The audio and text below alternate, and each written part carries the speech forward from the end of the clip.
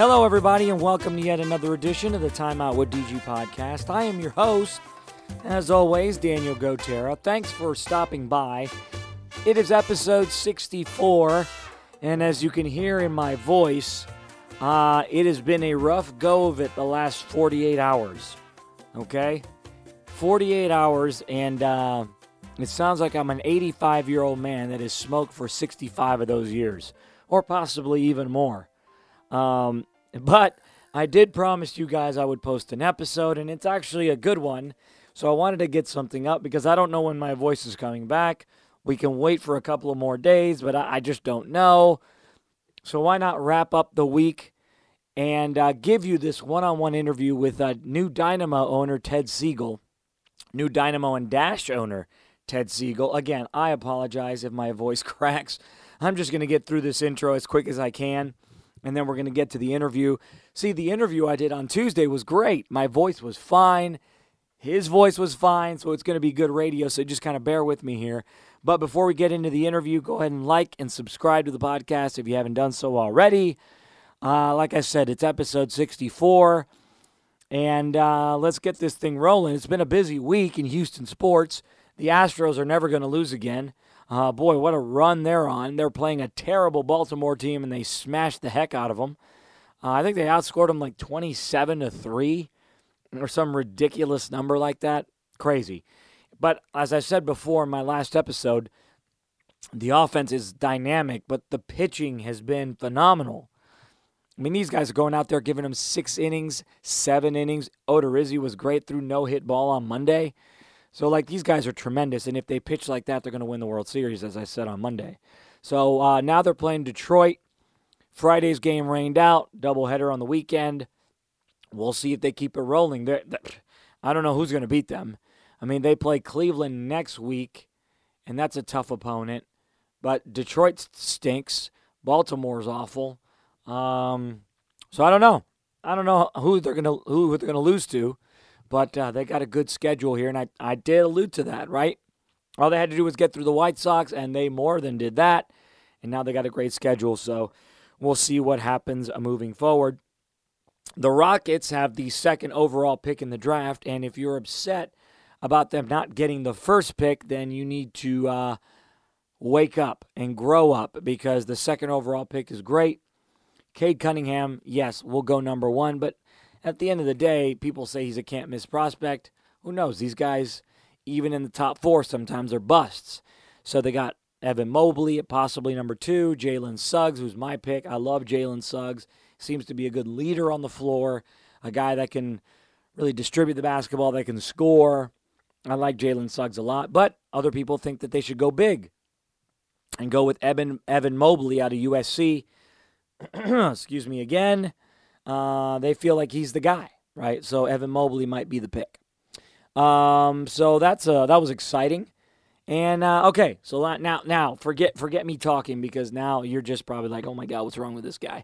I'm done listening to him talk. Let's get to my one-on-one interview with Dynamo owner Ted Siegel. Dynamo and Dash owner Ted Siegel. He was introduced on Tuesday. I sat down to talk about his story, how he got to this point, why owning this team in particular seems so attractive to him. And frankly, I did pose the question to him, is he going to spend money? Is he going to spend money to bring in top talent on this organization? Because that's what they've been lacking. The previous ownership group was awful. They didn't spend any money. They didn't seem to really care about what was going on. Fans really got fed up. Now, some of those guys are still around as minority partners in this deal, but Ted Siegel and his family, the majority owners of the Dynamo and Dash. So here's Mr. Siegel talking about this whole experience. Ted Siegel, congratulations. I guess the first question would be, how does it feel? This has been a long process, but how does it finally feel to get It feels great. Couldn't be more excited to be here in Houston. Love the city of Houston and very excited about what we can do with the Dynamo and the Dash. We learned a little bit about you during the press conference, but for folks that didn't tune in, who is Ted Siegel? Who is the guy kind of taking over here of this club? So first and foremost, I'm a passionate sports fan. I wouldn't be here if I didn't love sports and I didn't love the sport of soccer. So that's the first thing that people should know about me. And then my day job, in addition to the new responsibilities here with the Dynamo and the Dash, I am head of a company called EJS Group, which develops multifamily real estate in New York City. Why do this right now? Why get involved in the sports industry like you're doing right now? So we've been involved in the sports industry to a lesser extent through a variety of investments over time. So it's not an industry that's unfamiliar to us. And what we have witnessed is the sustained growth of the industry, but specifically, if one looks at soccer, the growth that it has experienced and has the potential to further experience on the heels of the 2019 Women's World Cup, in the run-up to the 2026 World Cup here in North America, and in particular in the city of Houston with its growth, diversity, and scale. It was all very appealing to me. Have you been thinking about this for a while, maybe making the jump into sports ownership? And when this opportunity did come up here in Houston, did your eyes kind of light up a little bit more because of what the opportunity presented itself? So how did you see this Houston situation as you were looking along the landscape of what to do? Right, so we've looked at opportunities for a long time. I believe I first met Commissioner Garber in 2012 in his offices in New York. And over the number of years, we looked at opportunities, and for a variety of reasons, or given a moment in time in our lives, it didn't seem to make sense for us. This truly does seem like the perfect opportunity. Again, the characteristics of Houston, its growth, its diversity, its diverse economy, and its passion for sports made it stand out amongst the variety of opportunities I've seen over the years. And this is a big deal for your family, too. I mean, this is a huge opportunity.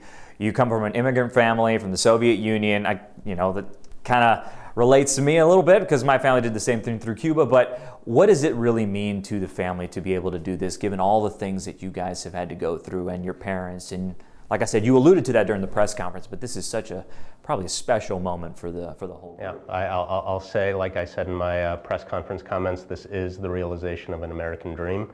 The efforts of my parents and what they went through to emigrate from the Soviet Union and to build the business that they created is awe-inspiring for me, and I humbly sit here today to carry on that vision, and to be able to own this as a family is something that's really exciting, and we can't wait to be involved as a family and enjoy it as a family. Well, it sounds like you're diving head first into this thing. You announced a couple of decisions already. You bring in Jamie Roops, who's with the Texans as their CEO, an extension of Tim Parker, an international player. I mean, these are things that I would imagine that the fan base has been waiting for, and we've heard it all along. So why is it important for you to just kind of dive head first into this thing and not just kind of wait around, feel the waters? Right. Well, if you're a passionate sports fan, you're passionate, and the primary element of that passion is the desire to win. And my desire here is to win, to contend for and win championships. And I think what I announced today with respect to Tim Parker, Tina Chadebe, and then organizationally with Jamie puts us in a position to win. And I think it's just the start.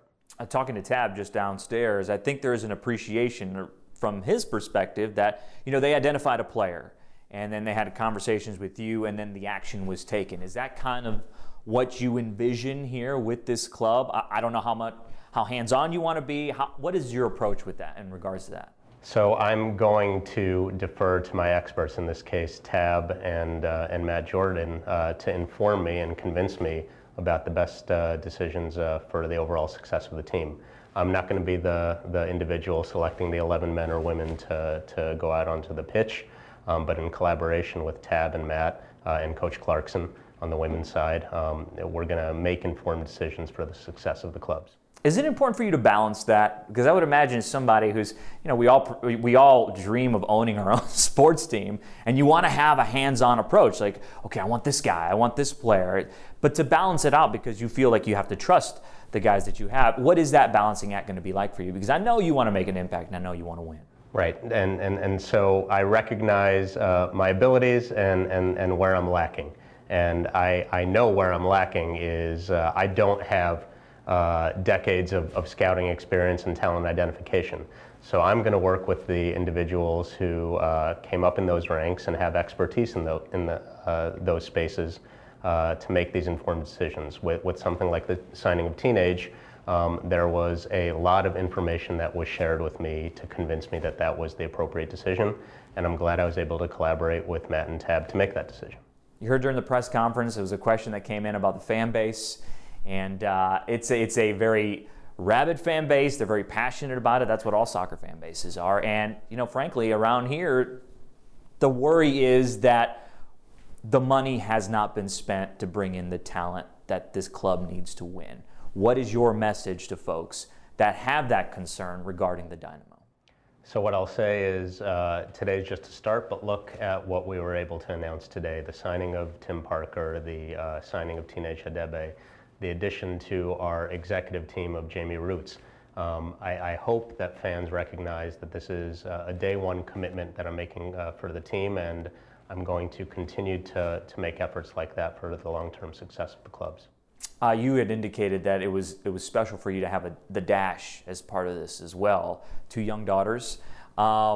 Is that fun for you to kind of take a part in as well? Because they're going to be excited to see what you do with that club too, because I'm sure they're familiar with the names and all the different things that go along with it. It brings me overwhelming joy. It might be the best aspect of this is to share in this experience with them and watch the joy on their faces as we're here for Dash games.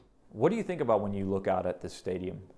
When you walk in, now that everything's official, everybody knows who you are on the stage. But what do you think about when you look out onto that field and the possibilities that can bring? I think about the possibilities that a stadium like this can bring. I think about seeing a stadium filled with 22,000 fans supporting the Dynamo and Dash in their quest for championships.